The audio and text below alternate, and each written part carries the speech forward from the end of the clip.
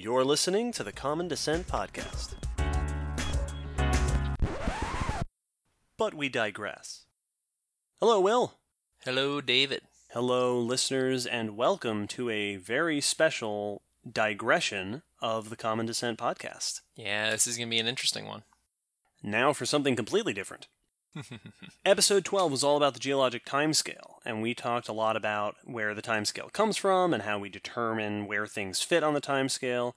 But something that we didn't, we touched on was this notion of just how deep is deep time. Yes. What is the scale of the geologic timescale?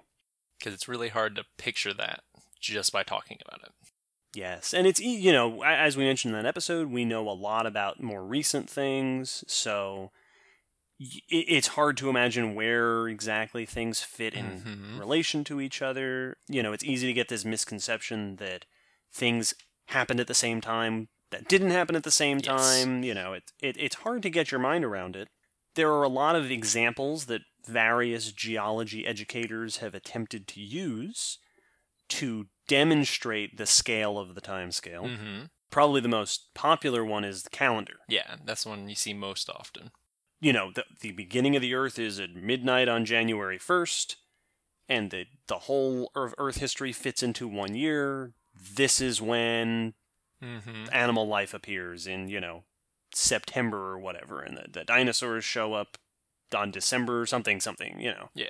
I've also seen it done with steps, where it's distance. So, if every step you take is 10,000 years, how many steps does it take to go back to, Archaeopteryx, and how many steps to the Cambrian explosion and things like that.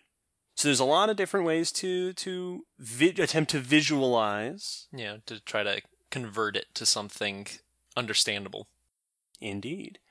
What we thought would be fun would be to do this as a podcast. Yeah.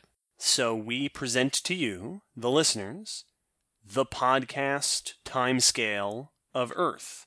Over the majority of this digression episode, which is a much longer one than usual, we are going to follow the history of the planet from start to finish at approximately 31.5 trillion times normal speed. Yeah, just notching it up a little bit. Just a little faster than usual. We are going to follow the timescale under the conversion that every second equals 1 million years. This will make the 4.5 billion year history of the planet Earth condense into about an hour and 15 minutes. Yep. But we're going to keep everything to scale. We're a straight conversion.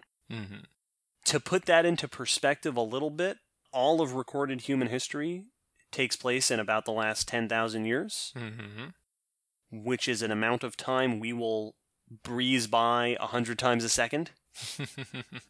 The entire history of our species will happen within less than the last half second of this podcast timescale. Yep. So we're not going to talk about humans very much. No. We're going to be talking about all the other stuff. Yeah, we'll wrap it up pretty quickly. Oh yeah, you won't even notice when the humans come in. But we will start at the beginning. So the way that we are going to do this is Will and I are going to start our timers. Starting from 0, we will take you on a journey from the beginning of the planet Earth to the present day and point out various events as they happen as we pass them on our super speed trip through time. Everyone, please buckle your seatbelts at the time. Keep all arms and legs inside whatever you're sitting on. Yes, inside the podcast at all times. Yes. Please do not stand until time has come to a complete stop. Exits are here, and anywhere. Hang on to your turban, kid. All right. Are you ready, Will? I am indeed. Are you ready, listeners? Good. Yes. All right. We are going to start at the beginning of the world. Our 4.54 billion year history of the planet starts in 3, 2, 1, start. We are right here starting at the formation of the Earth shortly after the beginning of the solar system in the first section of our timescale called the Hadean Eon. This is a time period where the crust is still forming, oceans and atmosphere haven't quite come together yet. Mm-hmm. Lots of extraterrestrial bombardment, very little rocks and minerals, no fossils whatsoever are preserved from this time period. We know very, very little about it. Yeah, this is when we're becoming a planet. Yes. Which is pretty crazy. This is the stuff that people don't typically talk about, but this is when we're, like you said, we're getting hit by a lot of, space debris, and things are starting to form and slow down as the solar system is taking its shape. Yes, this is. I mentioned that there's no fossils from this time period that we're in right now, the Hadean, named after Hades, aptly. Yeah, very, very fitting. Yup. There are no fossils known from here, and there was probably little to no life at all. Yeah. Because it would have conditions suitable to live in would have been very few and far between. Yeah. For me, this is a really interesting time because this is when this is when we get our moon. Yes, the moon forms probably right about now where we're talking in our timeline. And it's interesting because people don't typically think about that, but we did not start with a moon. And as best as scientists understand it, we were hit by a Mars-sized object. Yes. That knocked a big chunk of us off, which then decided to hang around and become our moon. Yup. Which is pretty crazy. Like, this was a time when the solar system was crazy. I mean, it was happening on a very long time scale, but it was crazy what was going on. Things were slamming into planets, were colliding. Oh yeah, everything is still forming, right, out of the solar nebula of space dust. Yeah, which is pretty awesome. Now, the age of the Earth is determined mostly by comparison with other celestial objects that we've dated. Right about now, in our timeline, around 4.4 billion years ago, is when we see the oldest known minerals. These are zircon grains from Australia. They date back, like I said, to 4.4 billion years. They are the oldest dated Earth material that has ever been discovered. So we're starting to get things cool enough that they can actually form into recognizable shapes, where minerals are starting to form and things like that. There's a lot of discussion that goes on during this time period about when exactly did we start having a definite ocean, when exact steps in the atmosphere formation. Yeah. Did we have was the floor lava? Yeah. Or how much crust was there? And these are things that are really, really difficult to know. Yes. Largely because we have just about no evidence from this time period. Yeah. And it's until we get to watch a planet form somewhere else, we've never gotten to see. All the planets were already here by the time we started looking at them. So when people ask, it's a common question to ask, if we could travel back in time, could we survive on the planet?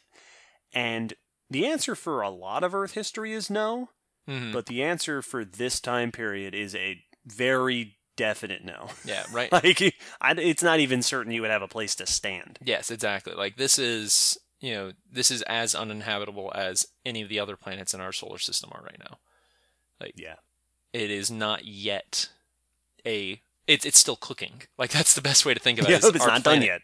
Is not done yet. Is still cooking. Which is super interesting. I mean, I don't know. This is, we often talk about, Earth and its history, but we don't always talk about why it's unique and how it formed. The fact that I'm sure many of our listeners have heard of the Goldilocks zone before. But that our planet is the right distance from the sun to have liquid water. Yep. And little things like that, the fact that we have a moon and other large planets and asteroid belts in our solar system that help protect us from impacts. The fact that we have the right setup has protected our little ball so that things could grow on it. Yeah, and I've even heard people make the argument that we're the only planet in the solar system that has currently active plate tectonics. Yes. And that might be necessary Mm-hmm. for the kind of life that we have. Yeah, and that we, our type of atmosphere is very particular. And even, the magnetic field of the Earth might be absolutely part of this. There's lots of evidence, because from everything we've seen, Mars was very likely a lot like Earth at one point. Mm-hmm. It is also in the habitable zone, the Goldilocks zone. It's Oh, on yeah. the outer edge, but it is. But it does not have that electromagnetic field, which means we see evidence for liquid water, that there was once liquid water on Mars and a number of other things. But if they lost that electromagnetic field, there would be no way for the planet to hold its atmosphere, which is what Right. keeps the temperatures correct for things like liquid water. Yeah. So there's this interesting combination with Earth. It's easy to say, oh, Earth has all the perfect ingredients Mm-hmm. for life, which, as we'll see as we go through this podcast episode, is not really the case. Yeah. It's a combination of Earth having good conditions Mm-hmm. and then also life terraforming. Yes. Which we will see a lot of, right? The atmosphere we have today is only the way it is today because there's life on the planet. Yeah. It's that, and which is a very interesting concept. You don't typically think about it that way. It almost always is going the other way, where the actual, habitat and current situation of the Earth is affecting the life. It's very rare that you typically think about it going the other way around, and usually you only hear about it with humans. Yes. And it's cool to think that that's been happening for a while. Indeed. And you mentioned this being a time of intense collision and Mm-hmm. such. And there was, during this period that we're in right now in our time scale, a time period of some duration known as the Late Heavy Bombardment, which is a time where it's thought that the Earth was basically getting hit all the time Yeah. with extraterrestrial rocks flying through space before the solar system kind of stabilized enough that there wasn't so much debris flying around. Mm-hmm. And it's really interesting because people don't typically think about it, but there's a question to be asked as to why are we not crater pocked like the moon is, and it's because of how we formed and where we are in the solar system. Yeah.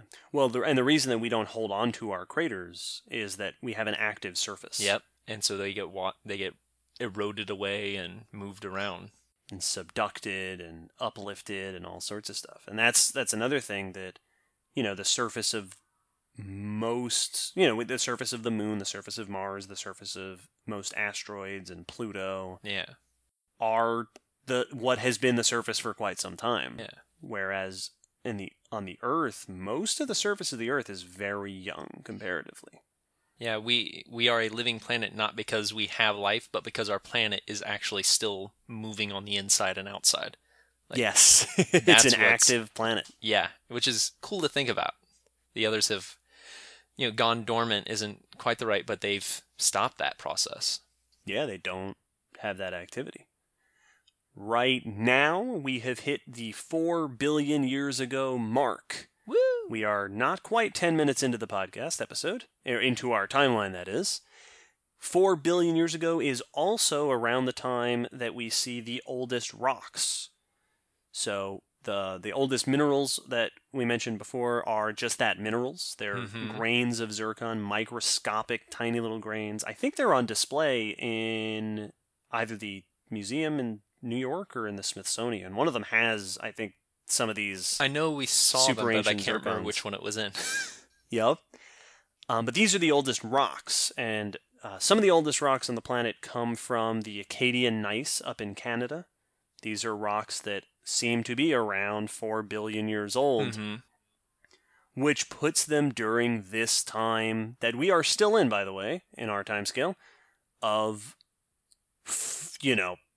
dynamic formation, which of course does indicate that we're starting to get solid crust formation. Yeah, things are cooling or settling enough that rocks are able to solidify. And then stay that way. And stay that way. So we're things are slowly but surely stabilizing. And those solidifying chunks of this continental rock will ultimately end up forming the basis for the continents. Mm-hmm. Right? Most continents that we have today are built around these cratons, these ancient solid cores. Yeah. That the continent has sort of built up around. Mm-hmm. And this is going to be around the time that we're getting those forming. Which is another thing that's crazy to think about. It's 4 billion years is hard to wrap one's mind around. It's even crazier to think that things that happened then are still at the core of things today. Like, yeah, these are rocks that have been around for 4 billion years. That's crazy. Well, that's one of the reasons that I love going through the time scale, is that it's just so cool to see how things come together. Mm-hmm. It's like when you're watching... It's like watching a Quentin Tarantino film. Yes, where exactly. he shows you the end, and then you know what the end looks like, Mm-hmm. and then you go through the whole process and watch as the familiar things come together. Yeah, as you start to recognize the pieces. Yeah, going through the geologic time scale is very much like watching Memento. For anyone out there who's seen yes, where you just keep discovering new pieces. Like, wait, I know this has to be before that and after that. Yep. And then you find out who's the crazy one. Turns out it's Christopher Nolan. Indeed. It's awesome. So the Hadean Eon, mm-hmm. this time period that we've been in, this hellish time period, is about to end. Here at around 3.8 billion years, right about now, the Hadean Eon is over, and we have transitioned into the second of our big divisions, the Archean Eon. R.I.P. Hadean. R.I.P. Hadean. The Archean Eon is going to be very interesting because now we're in a time period where we have stable crust to form, like we said, the formation of continents. There are now oceans, proper, consistent oceans. We have an atmosphere in the Archean, although it is not an atmosphere like we have today. Yeah. There is very, very little oxygen in this atmosphere, lots of methane, lots of ammonia, things like that, once again, not a great time for somebody like us to be around and try to live there. It's not very good for lungs. No, it's not. Fortunately, there were no lungs at this time. Ha. But around this time, where we are right now, transitioning into the Archean, this is around the time that we start getting reports of the possible earliest signs of life. At this age, way back here, more than 3.5 billion years ago, we're not finding fossils. Mm-hmm. We're finding chemical traces in the rock that are the kinds of things that are caused by living organisms interacting with the environment. Yeah. Most of the evidence from this far back is contentious. Maybe it's life, maybe it's something else, but there's hints that life had already gotten started by the beginning of the Archean. Yeah, it's a lot of these kind of evidences are one of those things where it would make sense if there were life, but by no means does that mean it was definitely, and definitively the beginnings of life. Now, it's interesting to think about that, because if those signs are indeed evidence of life, right, from as far back as 3.8 billion years, and one of the rules of the fossil record is the first in the fossil record is almost never the actual first. Mm-hmm. Because the fossil record is incomplete, right? You're getting the 10th or the 12th or whatever. So if life was around back then there's a good chance life kicked off around the end of the Hadean. And if we're right about the Hadean, that would mean that life kicked off about as soon as life could have kicked off. Which is really intriguing. It was just waiting in the wings, ready to go. Just waiting to go. It's really interesting because this has been something in not like super recent, but in just generally more recent times of scientific discovery. But the common thought with life was that it was a very delicate thing that needed very precise settings to be able to survive. And then as we've explored more and more, we've realized no, life will live just about anywhere you put it. We have extremophile bacteria in highly corrosive pools, and poison. Things that would be poisonous to us. We have the underwater sea vents. Entire ecosystems functioning without sunlight. Superheated, super toxic. Some places super cold, like cold seeps, very cold waters. They've found life underneath the Arctic ice sheets that have, as far as they can tell, not been exposed to the outside world for crazy amounts of time. And so it is, though it seems crazy, not as surprising that life may have, as soon as things set up, that the right scenario came up for life to begin, and it did. Yeah. And indeed, we mentioned most life today would not be able to survive at this time period that we're in on our time scale. And that's why when scientists are investigating what may the earliest life have been like, they look to those extremophiles. Exactly. When times were more places extreme. like hydrothermal vents and acidic pools and things like that. The kinds of, places without a lot of oxygen, places with a lot of ammonia, things like that. It may have seemed something very similar to that, which is interesting. The beginnings of life are still one of the the most debated and discussed topics because it is still very much a mystery. Yeah, it's one of those. It's an interesting subject because, and there's a whole episode to be had on that. Oh, absolutely, absolutely. Speaking of life, before we miss it, right now, at 3.5 billion years ago, is where we see the earliest generally accepted fossils. So we are now still in the Archean. We see stromatolites. Yay! So stromatolites, again, they're not direct fossils, but they are these stacked layers of minerals in such a composition. Are these the ones that hang from the ceiling or stand from the ground? No, they're not those. Nah, you jerk. Stromatolites. Basically, what these are formed by microbial mats. So these are, single-celled organisms together in a goop, in this sort of technical mossy patch, that as they're metabolizing, they're releasing mineral excretions below them and building up these layers that form these layered mounds. It's the concept kind of how a coral reef works, but it not the purposeful colonial formation of a structure. It's just the as they excrete those excess chemicals, they're forming these mounds. Indeed. So we see these at around this time. These are going to be pretty common. Stromatolites are not around as much today because conditions have changed. But at that time, these also would have been, so that the kind of life that we have now, and now we have it in our time scale, we now officially have life. It cropped up somewhere along this line. Where did you come from? Where did it come from? Where did you come from? Mr. DNA. From your blood. These are single-celled, simple cells. So the no nucleus, right? These are prokaryotic cells like bacteria, like a lot of those extremophiles that we have today. They are photosynthesizing, which makes a whole lot of sense because there's one really fantastic source of energy on this planet that you can always rely on. And not much else life other than you.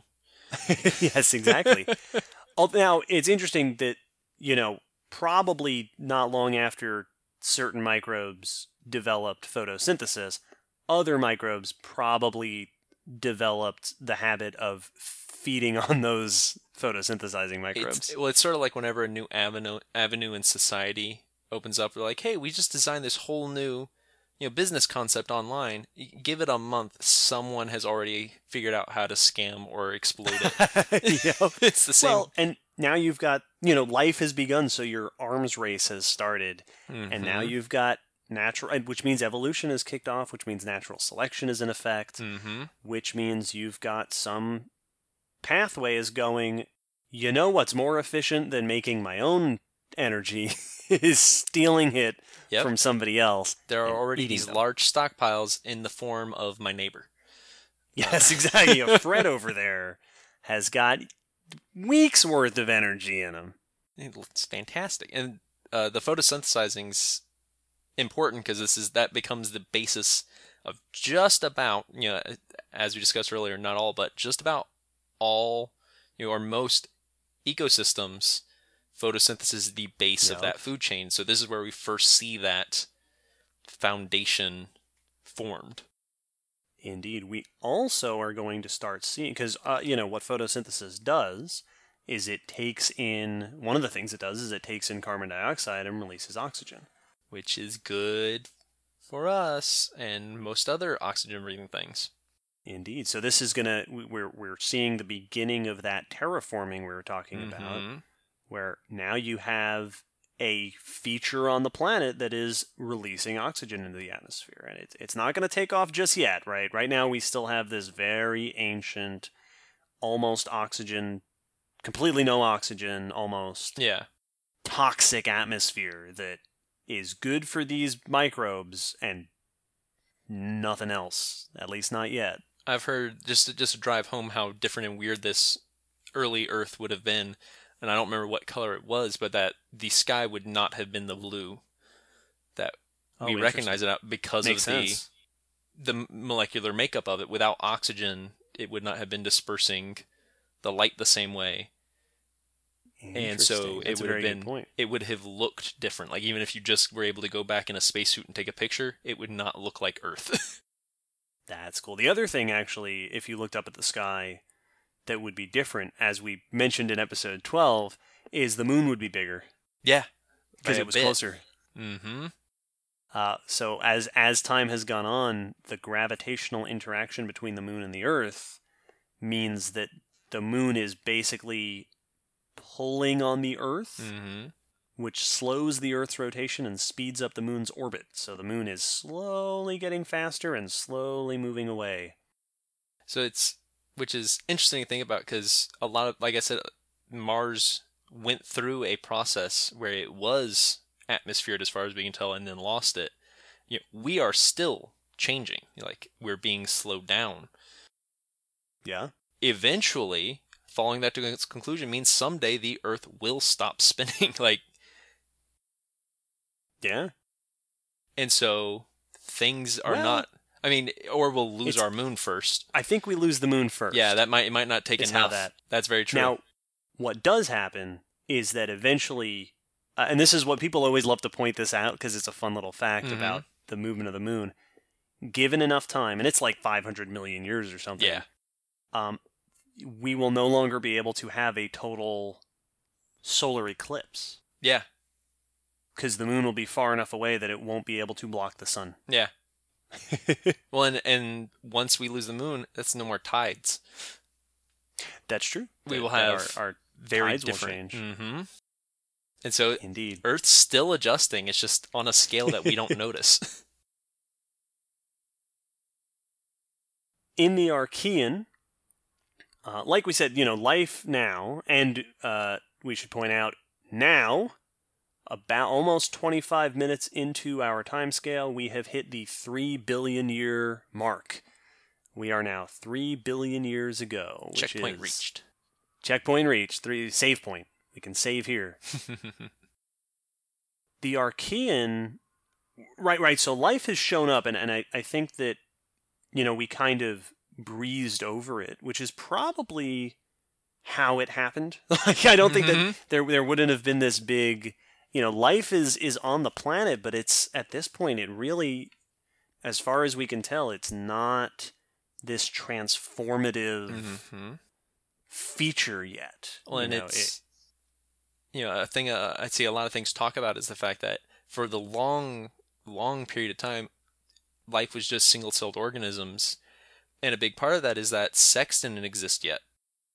Oh yeah, these were just splitting, which slows down natural selection a lot. When you don't have, when yeah, the only diversity you're getting is via mutation, then you develop slowly.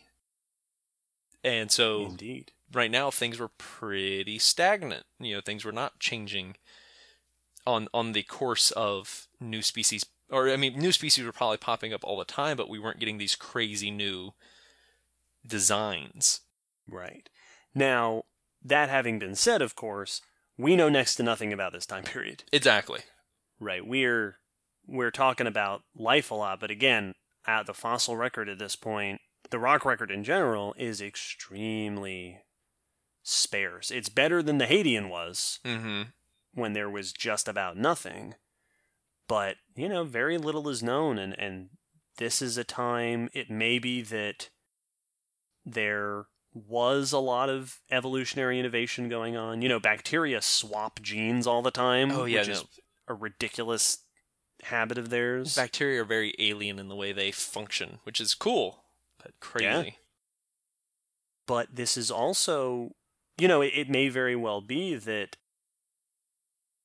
the world was run by single-celled organisms for so long because there was no impetus Mm-hmm. to change, right? It maybe a change was needed Yeah. So going to back to see that. our island, ecosystem episode. Episode 4. Yeah, in that when you have a stable habitat, there's no reason to adapt past once you've adapted to that ecosystem. Like if the ecosystem's not changing, then once you're good enough to survive there, you don't need to keep getting better if there's no competition. Yeah. Like why put in the energy and effort? You will just kind of stabilize. And so the same thing could have been happening. It's also interesting to think about. And now we should point out we're just kind of rambling right now as we Yeah. go in between the points. So these are thoughts off the top of the old noggin. Mm-hmm. But it's also an interesting point that there was also a lot of space. Yeah. So I wonder how severe competition was Mm-hmm. in a planet where you had single-celled organisms and that could probably go just about anywhere. Yeah. Exactly. Like you may not have had this organisms being on top of each other and having to wrestle for they could have been just so spread out that Yeah. they weren't competing the same way. It's interesting to think about to where if you were able to go back and see this time, of course what it would look like in general is a very interesting question, but you could have seen this seemingly barren wasteland and barren seas that are just covered with living, a living mat of Oh yeah. organisms, which is like it's very alien. Like sounds like something you would come across in a sci-fi. It's true. And we don't have that today. And that's a really good interesting point, Mm-hmm. is that bacteria and similar prokaryotic organisms behave differently in a world without plants and animals and anything else. Yeah. One of the reasons we don't have stromatolites around nearly as much today is because the sort of mats that are required to form them get eaten. Yeah. Because you've got all sorts of creepy crawlies these days that scoop up that algae and scoop up whatever it is and eat them. And Mm-hmm. so you don't, they can't stick around, right? That's now there's competition. Now there's something keeping them from holding that niche Yeah. that they would otherwise have. All these new species coming in and taking the good niches in the ecosystem. Indeed. So now we should point out also that, still in the Archean, Mm-hmm. but we're in a time where we have a lot of the geological functions that we're going to see throughout the rest of history have started, right? So, like I said, we have oceans, which means Mm-hmm. we will now have ocean currents. Yep. We have an atmosphere, which means we will have we have weather, Yep. Of course, in much the same way that life has been around for a long time, pretty much all the Earth processes that are happening today have been happening. Yeah, now it's functioning. It's just got a lot less, far fewer residents. Indeed. And it looks very different. Mm-hmm. Right? Just as life has not become quite as recognizable as we have today, neither has the atmosphere, neither has the land. This is an alien planet. Yes. And indeed, speaking of plate tectonics, right around now, around 2.7 billion years ago, evidence indicates that the Earth saw the formation of the Kennerland supercontinent. Dun, dun, dun. Da-ba-da-ba. So, a lot of people are probably familiar with the idea of a supercontinent.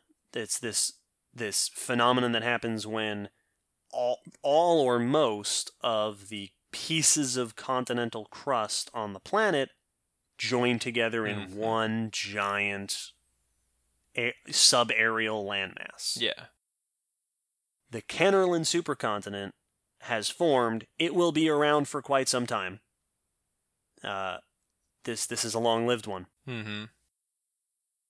A lot of people are familiar with Pangea. Yes, that's right? what you typically hear about. And it comes as a surprise to a lot of people to learn that Pangea was not the first supercontinent. This is actually something that has happened many, many times where the continents have come together, broken apart, come back together. The Kennerland supercontinent that has formed right now, so we're toward the end of the Archean. Any life that's living on the planet now, if it's in the ocean, it's in one giant ocean. And if it's on land, it's part of this one giant landmass. Yep. This might not even be the first supercontinent. There is potential evidence for at least one earlier case where all the continental crust came together as well. It's once again, we're going so far back that things like supercontinents, the number of which can now become unclear. You would assume that the amount of times every landmass on Earth, or just about, has been all together would be a fairly simple thing to, put a fixed number on. It's like, no, when you're dealing with billions of years, maybe there was another one. I don't know. It's really vague. It's hard to tell.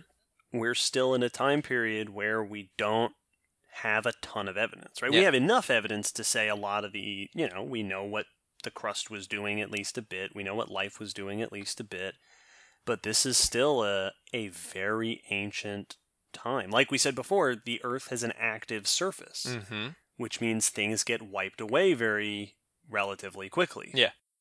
So the odds of something surviving become lower and lower the more time passes. Exactly. And so it's, think of it as the longer after you get to a crime scene after the crime, the less solid your evidence is going to be, because now it may have been moved, it may have degraded.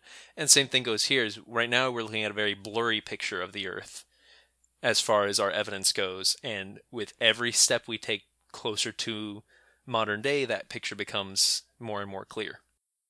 And now, at 2.5 billion years, the Archean eon has ended, and we have moved into the third, 3 out of 4, the third of 4 major eons of Earth history, the Proterozoic.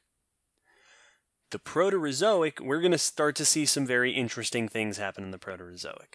We're going to see more diversity in life as this time period goes on, and we're going to start to see more increase in oxygen. As that life diversity is increasing, the atmosphere is changing. The world is becoming slowly more recognizable. And so it's neat. We're seeing step by step, the process of it gradually turning into what we'll be able to recognize. And that's really the truth throughout all of Earth's history is it's not until recently that things look like what we recognize it as. Yes. These ancient eons that we're passing through also have further subdivisions. If you study the Proterozoic, you break them down into the Neo-Proterozoic and others. We won't go too deep into those, partially because I don't know them really. But also, we're breezing by. Yeah, there's a lot.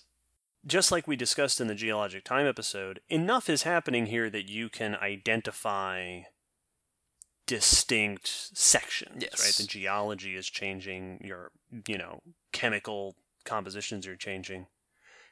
Speaking of which, right about now, something very significant is happening in our timescale. If you look out the window, to your left, you will see the Great Oxygen Crisis. Everyone hold your breath.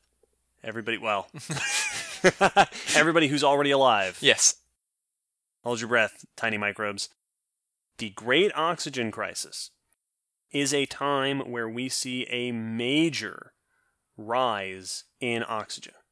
This is a relatively quick rise in oxygen, getting closer to what we see today. Mm-hmm. Right now we have an atmosphere where a significant portion of it is made up of oxygen, and this oxygen is coming from living things. Yes. Why does it happen right now? If living things have been photosynthesizing for so long, not entirely clear. It's possible that there was a geologic shift that happened. Something may have set it off. One of the big signs of rising oxygen comes in a mineral deposit known as banded iron formations, which are evidence of rising oxygen levels in the ocean, basically rust. And the minerals deposited at the bottom of the ocean are rusting with these rising oxygen levels. Yeah, it's the same reason Mars is the color that it is from. Indeed. Which is another one of those examples, which is cool. That's a cool way to find your evidence, is that it's rusting the planet. Yes, it is. Around this time, we also see the start of what's called the Huronian glaciation. So this is essentially an ice age that is so cold and extensive that it may have reached almost over the entire planet. Mm-hmm. This is a type of event that is often referred to as a snowball Earth. Yes. Where you had glaciers down to the subtropics, maybe even the tropics. We mentioned that in our Cambrian episode a little bit, and the whole concept being that the white of snow and ice reflects more sunlight, which cools the Earth, which allows more freezing, which reflects more sunlight. And so that if you started getting cold enough that you got substantial glaciation, that could trigger a domino effect to spread the glaciers even farther. Yep, and it's going to run away. Mm-hmm. So right now we're in this extreme glaciation, which is going to last some time longer. Mm-hmm. We're also seeing a rise in oxygen in the atmosphere. We're still in the Kennerland supercontinent. One of the other things that's very notable is this, I called this the Great Oxygen Crisis. Yes. And that's because this shift, right, this rise in oxygen, which sounds so good to us air breathers, would have been devastating to the life on Earth at the time. Yeah, it's anytime you make a massive shift in the environment, it's going to kill off something. So this might be the first known global mass extinction. Now, we don't have the fossils to know if that's true or not, but it's very likely that all these organisms that have been dominating the planet since we started this timescale 40 minutes ago, right? Almost lots of billions of years ago, right? Are now suffering as these basically, well, to put it in an extraordinarily ironic sense, yes, they're changing the planet so much that they can't handle the changes and they're suffering for it. If only there were a lesson to take away. I'm sure there's some poignant point to be made there. Yeah, we're not microbes. It can't. Those stupid bacteria, I didn't even know what they were doing. You're so dumb. you farting out the stuff that killed you. Yeah, no wonder you're extinct. So this may have been a dramatic shift. We Yeah. may, fellow time travelers, have just passed by a global mass extinction. Which is it's neat to think, sort of like when they discovered the aquatic mass extinction. It's cool to look for evidence of those things because you'd think it'd be very obvious, but it isn't always. Sometimes it's like Yeah, I'd be surprised if there wasn't one here. but we just don't know. Mm-hmm.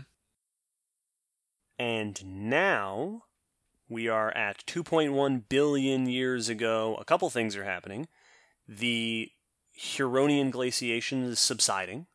Our massive ice age that has gone on for a good 300 million years is ending, right? We're pulling out of this glaciation. Also, that supercontinent we've been on for even longer than that Mm-hmm. is breaking up. Kennerland, the pieces, tectonic activity is now starting to pull this continent apart into separate landmasses around the globe. It's interesting because the supercontinents breaking up is that's one of those things that we discovered by looking at fossils today, and here we would have to be looking at you know rocks for the most part, and it's no, Yeah, it's still cool to me that these massive events we have to look for very small clues because it's so far back you're not going to get a big blaring sign. You have to really be able to read the details. yeah. And the way that we oftentimes we're reading continental movement in the past is with the magnetic signatures in the Mm-hmm. minerals. That as their position relative to the North Magnetic Pole has changed, we can read the signs of their motion across the surface of the Earth. And then you get continental, geologic formations that have Yeah. come together and broken apart. More on those in a bit. Right around now, something extraordinary is happening. Around now, right? So we are now at 2 billion years in the past. We are about 42 minutes into our timeline, about halfway through. Around this time, we see the earliest eukaryotic organisms. That's us. That's us, except they don't look like us because they're still single-celled. Eukaryotes are complex cells, right? More complex cellular organs, Mm-hmm. organelles, Yeah, you the get the little bitty functional things yeah. inside of a cell, such as the nucleus, Mm-hmm. exists in eukaryotes, mitochondria, chloroplasts, all those things you learn about in bioclass, the endoplasmic reticulum and things like Yeah, that. exactly. The parts that we see in ours and all other animal cells. Yep. This is when we first start seeing evidence that they're around. Yes, complex cells today are in animals, plants, fungi, and protozoans. Mm-hmm. At this time, once again, we're still single-celled. These are still very, microscopic, very simple organisms. They are now just very simple organisms with complex cells. Yes. There's also possible evidence around this time of multicellular organisms. Yeah. That some of these cells may now be coming together to form permanent colonies, right? It's not just that there's a bunch of them hanging out in the same place, that they're actually sticking together and functioning as a unit of several cells instead of just each cell for itself. Yeah, we're starting to see the colonial aspect of microorganisms, which is very cool. Right. And even a step beyond that, that they're, like a sponge, Mm. which is a body that's made up of maybe 4 different kinds of cells. Yep. We're not quite there yet. We'll see that in just a little bit, where we start to see something a bit more complex. But colonial, complex cells. Very exciting. Big step on the road to ourselves. All the other cool things that we look for in the fossil record. And all the best stuff. Yeah, yeah. We should also mention, since we're talking about the origin of eukaryotes, the way that it is suspected, based on all sorts of great evidence, that eukaryotes arose is by a symbiotic relationship between a large prokaryote and a small prokaryote Yes. inside of them. I was going to mention that. Is the mitochondria, we believe, used to be separate. Yes, and they have their own DNA. They Mhm. inherit genetic material separately. Same thing with chloroplasts. These are minor remnants of this symbiote that our cells took within us earlier on. Right around now, the continents are getting back together again. They're getting the band back together. Ooh, I missed you guys so much. Yeah, the reunion tour. The second of our big supercontinents that we're going to talk about is called Columbia, coming together around this time. Now, once again, if you look out the window, hands and arms inside, but look out the window. Get your cameras ready, folks. Yes, as time flies by us at 31.5 trillion times normal speed. So now we're in this range of... We are starting to see earliest evidence, possible evidence, of not just multicellular organisms, but differentiated multicellular organisms. Which is to say, not just a united colony of all of the same cell, but a body, for lack of a better word, of multiple types of cells working together. Yeah, and doing different jobs, serving different functions, but all working as a single unit. Yes, this is a hallmark of complex organisms. Right? Our bodies are made up of many, many different kinds of cells working together. I mentioned sponges before. We don't have sponges yet outside our time traveler device, but we do. A sponge is like 4 or 5 types of cells making a body. And there's plenty of other well-known organisms that fall into this category. The Portuguese man-of-war, which people are pretty familiar with, often big jellyfish-looking thing. Yeah, it often gets lumped in with jellyfish, but it is the blue. It has a big air sac on top to keep it afloat that acts like a sail to move it around. But it's a colonial organism. If it gets broken up, it will turn into multiple Portuguese man-of-wars. They will recoalesce. Yeah, they come back together. And sponges, one of the greatest facts about sponges is that if you put a sponge through a blender, the cells will come back together and form a sponge again. Yeah, exactly. Like they are not tissue yet, and that's what we're missing. Is they're working together, but they have not formed into a dependence on each other. They're not. I had a word, I lost it. Reliant. Reliant on each other. Yeah. Exactly. They're not inseparable. If you take one of our muscle cells away, it will die without the rest. Without the rest of our body system. Not so if we were a big old colonial organism. Another thing that's cropping up at this time, around this time, we see just another extremely exciting thing. The earliest fossils of true plants. Kind of important. In this case, the earliest fossils of plants are right now considered to be red algae. Again, microscopic, single-celled. Very simplistic. But actual plants, right? These are photosynthesizing eukaryotic organisms, chloroplasts on the inside. The beginning of what will come to be a dominant group of organisms on the planet. We also see around this time the fossils that appear to be the earliest true fungi.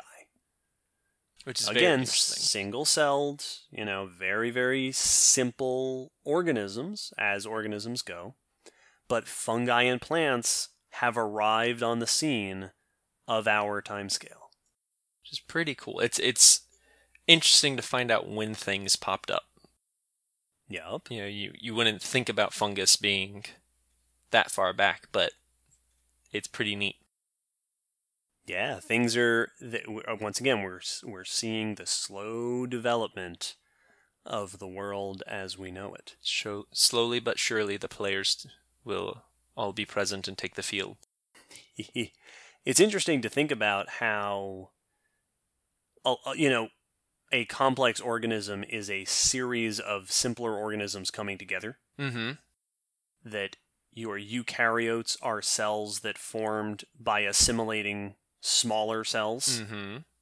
and that a complex organism is basically the logical next step of a colony. Yes, exactly. It's just where, why don't we do this all the time? It's kind of the... Yeah, why don't we just stay together? Hey, what if when we reproduced, we just kept doing this? Like the next generation stuck together like this. Yep.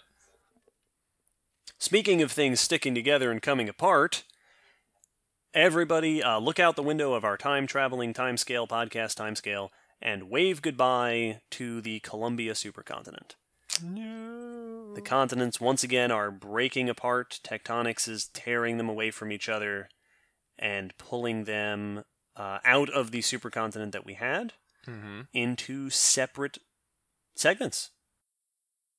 Yeah, it's pretty logical once you think about it. If the continents are gonna move, eventually they're gonna bump into each other. Like, oh yeah, you can't put a whole bunch of moving pieces on a limited board and not expect them to collide. So it's not surprising that they, at times, and a good thing for everyone to know.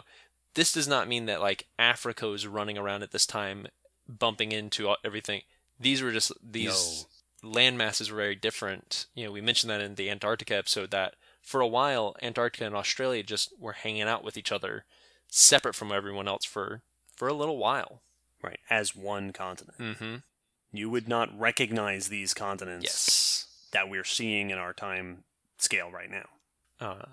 So it doesn't mean that they broke up into 7 pieces. They could have broken up into any number of 2 big ones, 3 medium ones, or 10 really tiny. I mean, there's really no way to know. Mm-hmm. And indeed,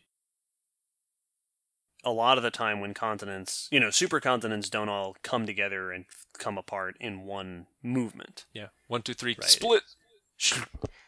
Usually it's bits and pieces come together. Mm-hmm. Until eventually everything has joined, and then when it breaks apart, it'll break apart, maybe one piece over here, maybe the whole thing breaks in 2, and then those 2 start breaking apart. It's not, it's a gradual, slow process. We'll still mark the beginning of that breakup as when the first landmass began to leave the continent. Yes. But it could take they can take a long time to actually finish breaking up. Absolutely. And some of them may, pieces that came together may never break up. Yeah. And just now they're together. I used to always wonder as a kid why Europe was considered a continent when it's attached to Asia. Like, I was like, no, you're not. Yeah, wasn't always attached. And then North and South America weren't always attached. Yeah, which is, once I learned that it was on its own tectonic plate, that's why, that makes more sense. But it used to be so confusing because as a kid, a continent is a big piece of land surrounded by water. And that's... Right. That's it. Why are you guys breaking the rules? Yeah. It's like, no, you stop trying to make yourself sound bigger than you are, Europe. Now, plate tectonics is a subject we can certainly, we can go into detail on in a future episode if the listeners want it. But when a continent, the crust moves like a bunch of weirdly shaped conveyor belts, and the continents are lumpy chunks of the belt that are carried all over the place. When a continent splits, it's, you get this stretching of the crust from both sides. Tectonic activity is pulling on it until a weak line across the landmass breaks. Mm-hmm. And then the continent pulls apart, the crust between it thins until it's thin enough that water comes in. Yeah. Now you have, ocean, you have a small sea, which will eventually become an ocean. These also end up being rift zones where new crust is being formed, like the Mid-Atlantic Ridge. And so you're forming oceanic crust, which is low enough and thin enough that it is covered by oceanic water. This is happening today, right? East Africa is rifting today, Yes, gradually separating apart. And we'll see this a few times. But then, like Will said, those forces that pull them apart, well, the Earth is a sphere. Yeah. So you can't go too far If before... you continue to go in one direction, you eventually end up back where you were. And indeed, the continents are back together again in our time scale. This time, the Rodinia supercontinent. They just can't stay away from each other. It's the supercontinent formerly known as at this point. You just keep changing your name. It's the same old supercontinent. You kind of just... It's Rodinia Classic. Right about now, if you look outside with your super microscope cameras, yes, we see an exciting fossil, and I'm actually going to name this fossil for you, dear listeners.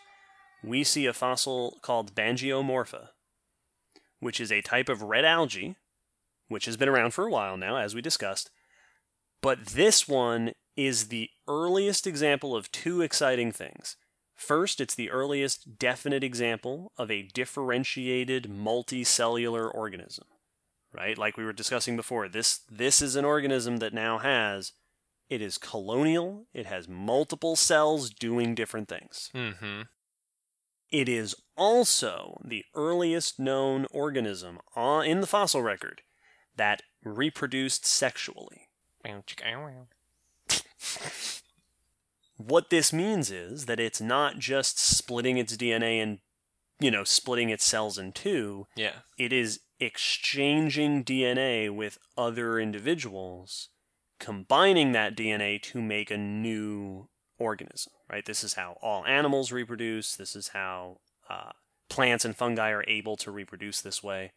This is a big innovation in reproduction because this allows you to have much more diversity in your next generation, in your genetic shifts. Yeah, and the reason this is so important is, natural selection acts by putting the pressures on organisms, and the organism have to be different from each other for there to be any selection involved. Otherwise, it's all just random. Rock fell on you, but we're all exact clones of each other, so it was just as likely that anything would happen.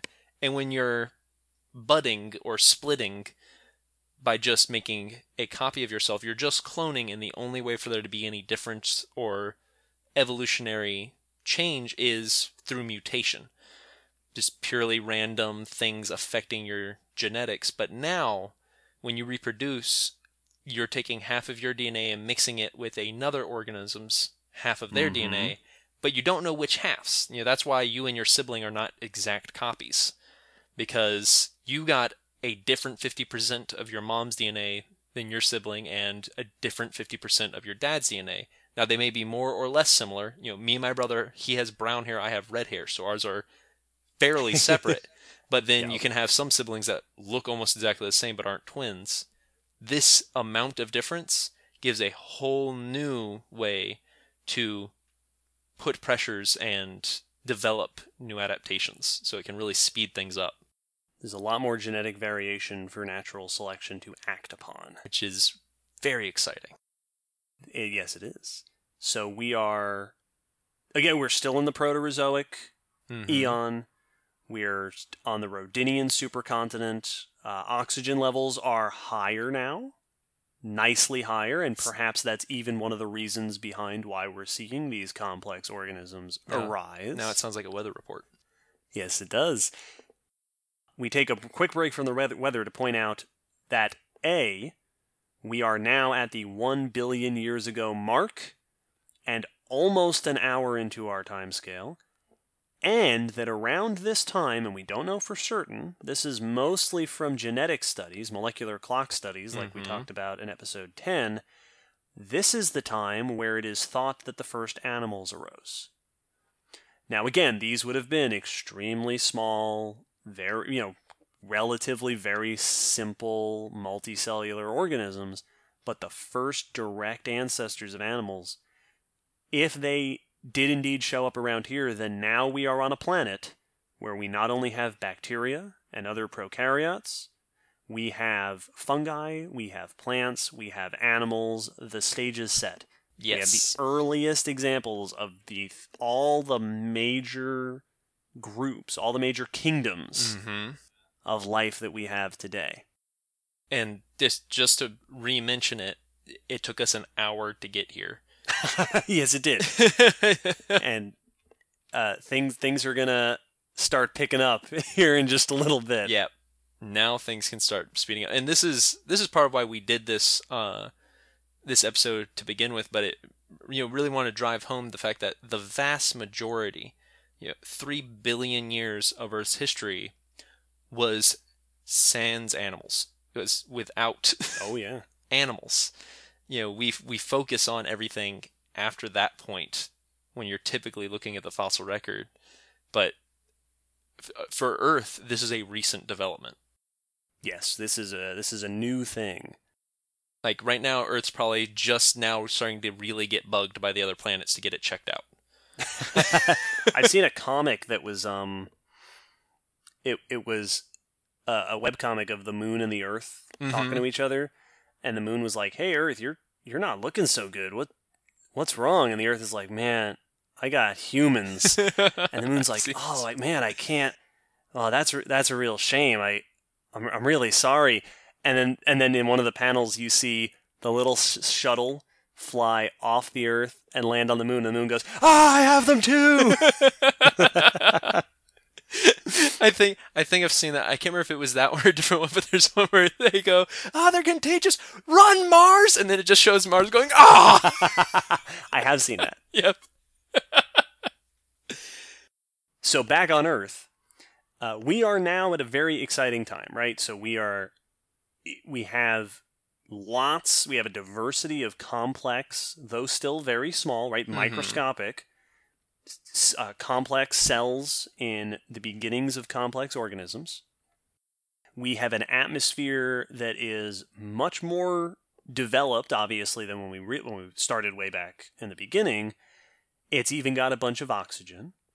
And I hinted at this a little while ago, but it's suspected by some that rising oxygen was what has allowed organisms to become larger and to become more complex. That source of fuel is something that was necessary to power the bodies of organisms. Yeah, exactly. Well, it's we're not quite there yet, but when we were talking about the Cambrian explosion, that whole idea that it's not so much that life was got different as it may have been, the stage was set just right for a new change to happen. Yes. Enough things were in place for suddenly life to go, okay, how about animals? Yeah. Which so is the rise in oxygen was rough for the old guard, but ushering in a new guard. Hey, listeners, right about now, Rodinia is breaking up. sad. The supercontinent of Rodinia is pulling apart into multiple continents once again. Will they be back again? Time will tell. And then we'll tell you. And then this podcast will tell. And we'll all know. So another interesting thing's about to happen. Earlier, we mentioned when we were in the Huronian glaciation, that major, almost across the entire planet glaciation that was called Snowball Earth. Well, we are now in the start of a time period called the Cryogenian, which is another intense glacial period and another incidence that is referred to as a Snowball Earth. In fact, over the next 100 million years or so, or minute and a half, we will see perhaps multiple pulses of Snowball Earth glaciation. Yeah, it's this time when it was likely, it seems that the Earth may have been freezing and unfreezing and freezing and unfreezing, which is... Yes, in ice ages, phenomenally unimaginable. Yeah, and really that's the right term, is unimaginable. It's really hard to wrap your mind around to think of Earth as if it were Hoth. Yes, exactly. And there aren't even any there's nothing you can cut open. I know, right? and hide inside for warmth. Your tauntaun can't survive out there because it doesn't exist yet.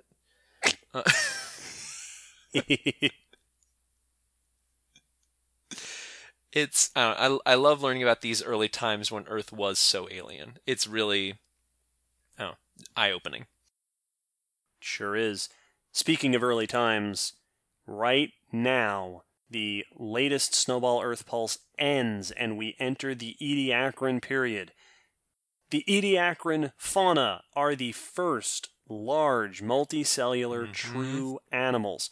We mentioned these briefly in our Cambrian explosion episode. We now have large-bodied, macroscopic, which is so you can see them with the naked eye, animal life. Very, very exciting. We also have about 10 minutes left. Yes.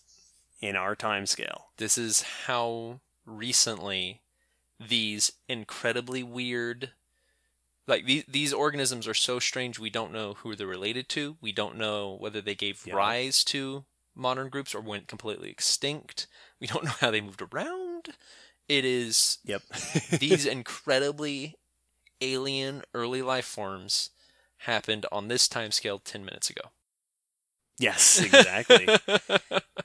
The Ediacara, they're still around, right? These are long-lasting. They showed up a little while ago. They're still governing the world. But we are about to see a major shift. This is a big one. The Proterozoic is drawing to a close. We are about to enter the final eon of our timescale. At about 540 million years ago, the Phanerozoic eon, which encompasses the entire rest of the history of the planet, is going to start in 3, 2, 1. Ladies and gentlemen, the Cambrian explosion.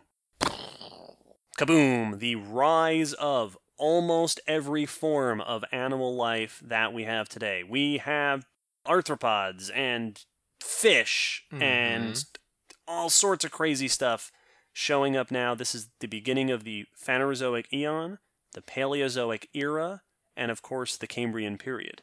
Yeah, this is when every recognizable grouping that we see today first popped up. All the major groups.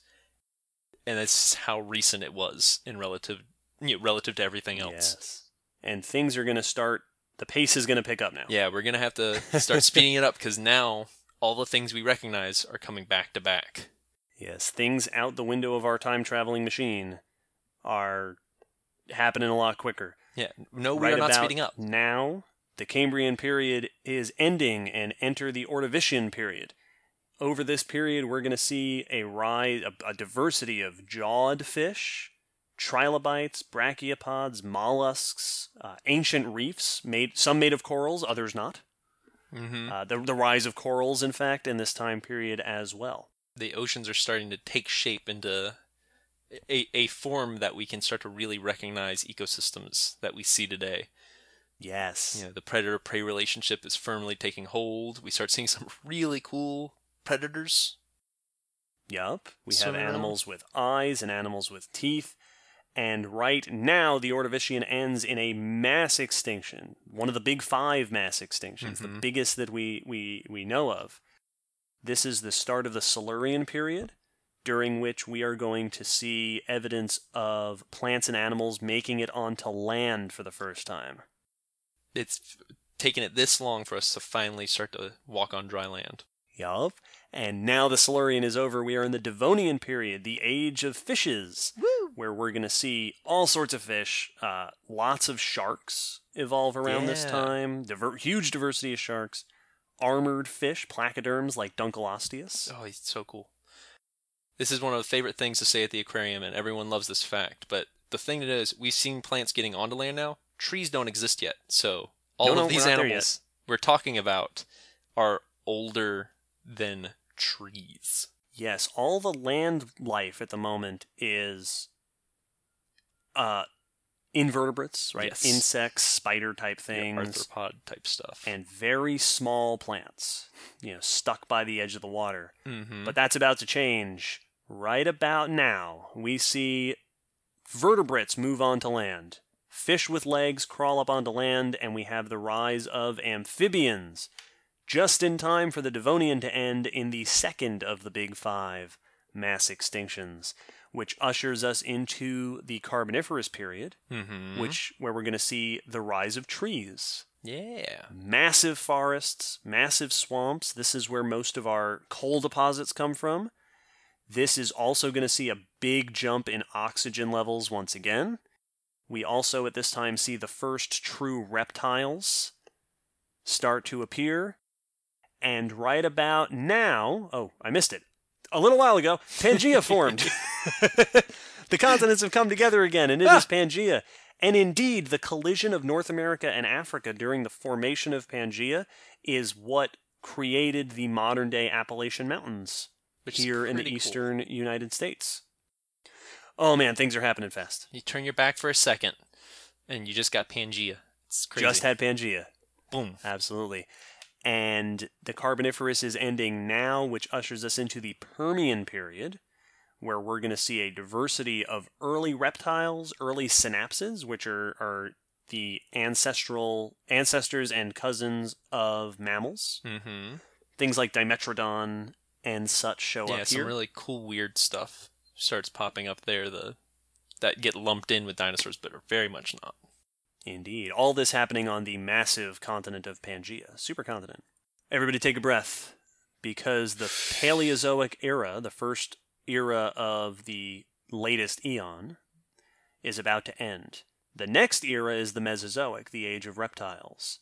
And it's going to start with a bang 250 million years ago in 3, 2, 1, Permian extinction. The biggest extinction in the history of the planet. Brings us into the Mesozoic era, starting with the Triassic period, where we're going to see the earliest turtles, mammals, dinosaurs, pterosaurs, those big marine reptiles, the earliest crocodiliforms, the earliest lizards. We're seeing modern groups. All the good stuff. All the good stuff. The age of reptiles has begun. Yeah, so it's going to start speeding up now. Now, once again, we are not speeding up. It's just getting a lot more crowded. No. Our list of things to mention is happening a lot quicker. Yeah. We are a little bit more than 200 million years ago now. And right now, the Triassic ends in another of the big 5 mass extinctions. This is the mass extinction that allows the Jurassic starts, and dinosaurs begin to rise. So now we are in the age of dinosaurs. Mm-hmm. We're going to see favorites like Brachiosaurus, Stegosaurus, Allosaurus. Yeah, a bunch of big cool ones. And right about now, the rift is opening up between the eastern and western continents, forming the Atlantic Ocean as Pangaea is coming apart, and the continents are splitting out once again. Right around now, as that's happening, we're going to see some of the earliest examples of birds in the fossil record, as well as some of the earliest snakes in the fossil record, as the Jurassic draws to a close. And the Jurassic ends now and the Cretaceous period begins. Things are happening much more back to back, because we're having a much more refined view of our fossil record at this point. Yeah, and things are legitimately developing quickly now. Yeah, we're getting diverse life. Right about now, we see this spread of flowering plants. Things can be pretty now. Showed up. Since we're in the Cretaceous, now we're also seeing the development of groups of dinosaurs like the ceratopsians, the hadrosaurs, early tyrannosaurs. Yeah. And at this point, time's going by so fast, not even that early anymore. Yeah, exactly. Like, we're starting to see some of the really notable things. It's still crazy to me to think that for most of life on the land, there weren't flowers. Yes. Such a thing we're used to today. If you look out your window right now, you might even see some of the earliest true crocodilians. Now the world is worth living in. Now it's a perfect world. We have snakes and crocs living together. All right, things are going to pick up really quick. You ready? We have a minute left. The Rocky Mountains started forming right now, just in time for the KPG mass extinction, which happens now. This is the end of the age of dinosaurs, the end of the Mesozoic era, and the start of the Cenozoic, the age of mammals, which means we are in the Paleogene period, and mammals are starting to take off. Right about now, the Indian subcontinent has collided with Asia to form the Himalayas. In the Paleogene period, we're also now seeing the cropping up of most modern groups of mammals. Primates, bats, whales, most recognizable groups are showing up just outside in our timescale. And now we see the spread of grasslands. Get that. Grasslands. Grass is now taking over the planet. The Paleogene period ends now and ushers in the Neogene period as the world begins to get cooler. Right about now, Antarctica is frozen over. Antarctica is now completely covered in ice. The earliest hominins, the earliest human ancestors, are showing up now. The Ice Age begins now, and 3, 2, 1, we are in the present, and our time scale is over. Right about now on our time scale, David and Will sit down to make a podcast about the geologic time scale. Yep. What a crazy ride. There you go. So that if that doesn't drive home how recent the things we're typically looking at are, I don't know what else, because that last minute is where all of mammals that we'd recognize, all of them start really showing up. Oh, yeah. The age of mammals was the last minute of this podcast. And you'll notice Will didn't talk. Yeah. Because when we rehearsed it, there was just no time. It's so much is happening in there. And it's you did the quick math at the beginning as to the number of events in the first hour. Yep, is about the same as the number of events we had to list off in the last 15 minutes. And so it's, it really is that the more recent something is, the more clearly we can see it. Yes. And once the Cambrian explosion happened, since then we have seen a much greater rate of important new changes, right? Yeah. Important to us. Like we said, there was probably lots of diversification and shifting going on early on, but that was bacteria we have no fossils for. Yeah, exactly. Well, and we talked about that Cambrian explosion is that part of the reason for seeing those fossils might just be that we finally have fossilizable things. We have fossils before that, but very rare ones. But since that point now, most of life has the ability to be fossilized much more readily. And we can now have this huge diversity. They're now sexually reproducing. They now have eyes to hunt each other with. They're now teeth to grab each other with. They're now dominating both the land and sea, very shortly after that. So we start seeing very quickly life kick things into the fast lane. Indeed. So there you go. The history of the planet in an hour and 15 minutes. 1 million years to the second. Listeners, we hope you enjoyed this trip down memory lane. Mm-hmm. Back through the ages. Thank you very much for joining us. As always, we are the Common Descent Podcast, and we'll see you next time. Take care, everyone.